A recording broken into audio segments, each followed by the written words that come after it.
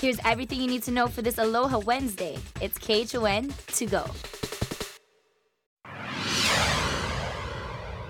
Zephyr tracking some beautiful conditions as we're facing east. Sunrise is here, and most of those high clouds from yesterday are making their dissipation away from our system. So things are looking a lot nicer. Also, we got our trade winds back. They're going to return in very light mode, so we still have that threat of land breeze, a sea breeze pattern for the afternoon.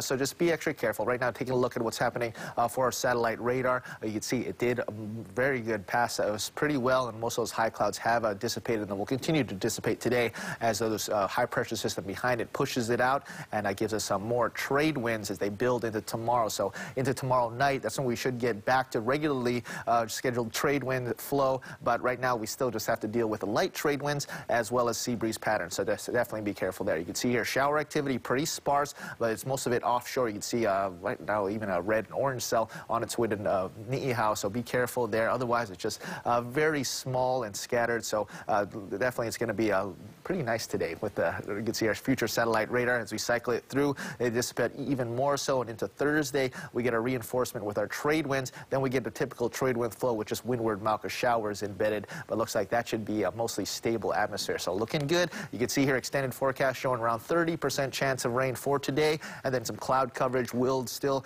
be around here for tomorrow. And then after that, trade winds improve, and then we'll be cruising with a nice stable atmosphere with lots of sunshine as we're heading in to our weekend where it's looking pretty nice. And now also we do have some surf, so let's send things over to Surf News Network's Gary Cooley. He knows everything we need to know about the surf for today. So what, small kind swell? Small kind for today, more for you tomorrow, Chris, so stay waxed, stay ready. Right now it's just 2 feet everywhere with smooth, glassy conditions.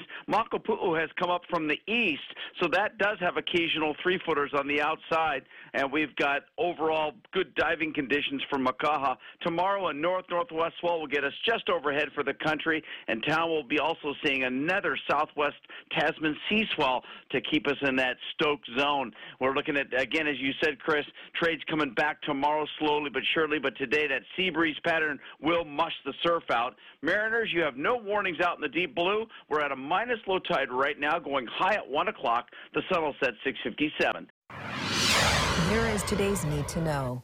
President Biden is expected to give the nation an update on vaccination efforts this morning. It comes as he closes in on his goal of administering 200 million shots in his first 100 days in office.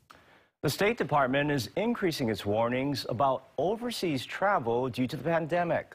About 80% of countries are now classified as level 4 or do not travel.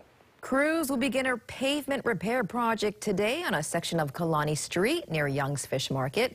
Motorists are asked to avoid the area. The project is expected to take 3 weeks to complete. And Honolulu police are still looking for Theodore Brown Jr. He's wanted for failing to comply with the terms of drug court. If you see him, please call Crime Stoppers. Relaxed rules for inter-island travel begin on May 11th for Hawaii residents vaccinated in the state. Now, you must be fully vaccinated. That means waiting 2 weeks after your second dose of the Pfizer or Moderna vaccine before being eligible.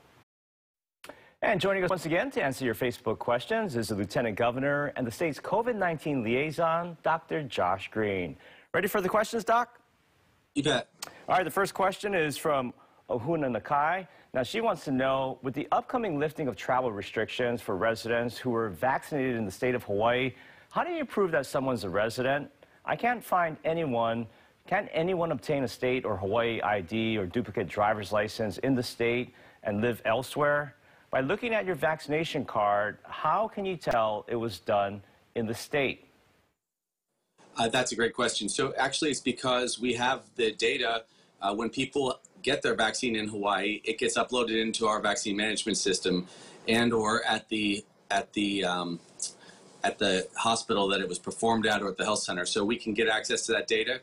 Some of this will be the honor system, but in general, we know all of our people who got vaccinated, and we're not trying to pry. We're just saying that that's what we can verify. When we can verify vaccines from the mainland, that's when we'll open up phase 2 and have people use their vaccination cards to travel from the mainland to Hawaii without having to be pre-tested. But we have a pretty good system. So basically, it doesn't say on the card exactly where you got vaccinated, but it's in the state system? Yes, it's in the state system, and that's how we can verify. Okay. The next question is from Moku. She wants to know, why aren't parents not allowed to watch their children play sports? We as parents work just as hard, if not harder, to ensure that our kids get what they need to participate, and not allowing us to watch our kids, unacceptable. Parents should be allowed to watch their kids play sports, and it's something that I'll continue to press for with the mayors and the governor. I don't think that's a concern. Just parents, please remember to wear masks if you're at big gatherings of sporting events once that gets approved. I think it's coming soon. All right, the next question is from Christina. She wants to know, will my rights be protected as a non-vaccinated citizen? Will I be able to freely travel, same as a vaccinated citizen? The answer is yes. That's why we're leaving intact all the Safe Travels program, where you can just go get the pretest. People can also apply for exemptions on a lot of different levels. If for some reason they couldn't get tested, they're an essential worker, or if they don't want to be vaccinated, I think that there will be some considerations that we need to make, because there are some people that simply can't be vaccinated, and we ought to try to protect them as well. But people are looking at it through a negative lens when they ask that question. In essence, this is an expansion of people's rights, because we're just adding one more way to travel. It was very difficult to allow for travel all across the world, globe, state, when you had a rampant pandemic killing people. So now that that's lifting, we hope to lift it with some of these new options, like this travel exception with the card. All right, the next question is from Nohea.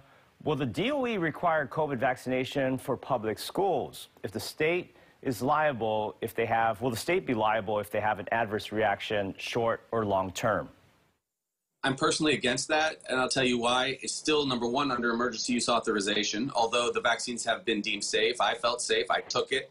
My wife is taking it. My daughter's going to take it. She's 14. So we feel safe and lead by that example. However, it's not something that's been tested for 15 years. And also, I think we will get to herd immunity even without that pressure. So there are, keep in mind, lots of precedents where we do have requirements for vaccination for schools, so we don't have outbreaks of meningitis and other terrible diseases. But in this particular case, we've never mandated that someone have to get this kind of shot, and I don't think it will happen this time either. All right, and the final question is from Chris. He wants to know, how is the state going to make equal access to the vaccine passport for those who cannot take the shot because of health issues? Will the state be offering free pre-travel tests since the vaccines are free? If not, isn't it a violation of ADA and HIPAA laws? I don't believe it's a violation, but I really like the idea.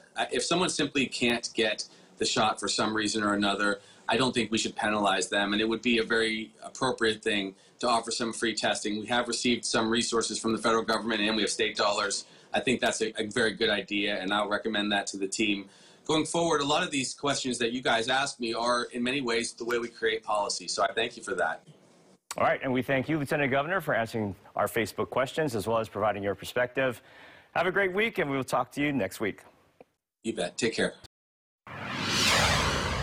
On the Big Island, fire department crews will be checking to see if Kukio and Kua Bays can reopen after a woman was bit by a shark yesterday. Officials say she was swimming about 200 yards offshore. We're told her injuries are not life-threatening. And the state is moving forward with a new Aloha Stadium project, and it's looking for a real estate developer. Now, if you're interested, there's a virtual briefing session on May 4th. Go to KHON.com for more details. And that was your morning news. Make sure to tune in right back here tomorrow morning at 7 a.m. It's everything you need to know with KHON to go.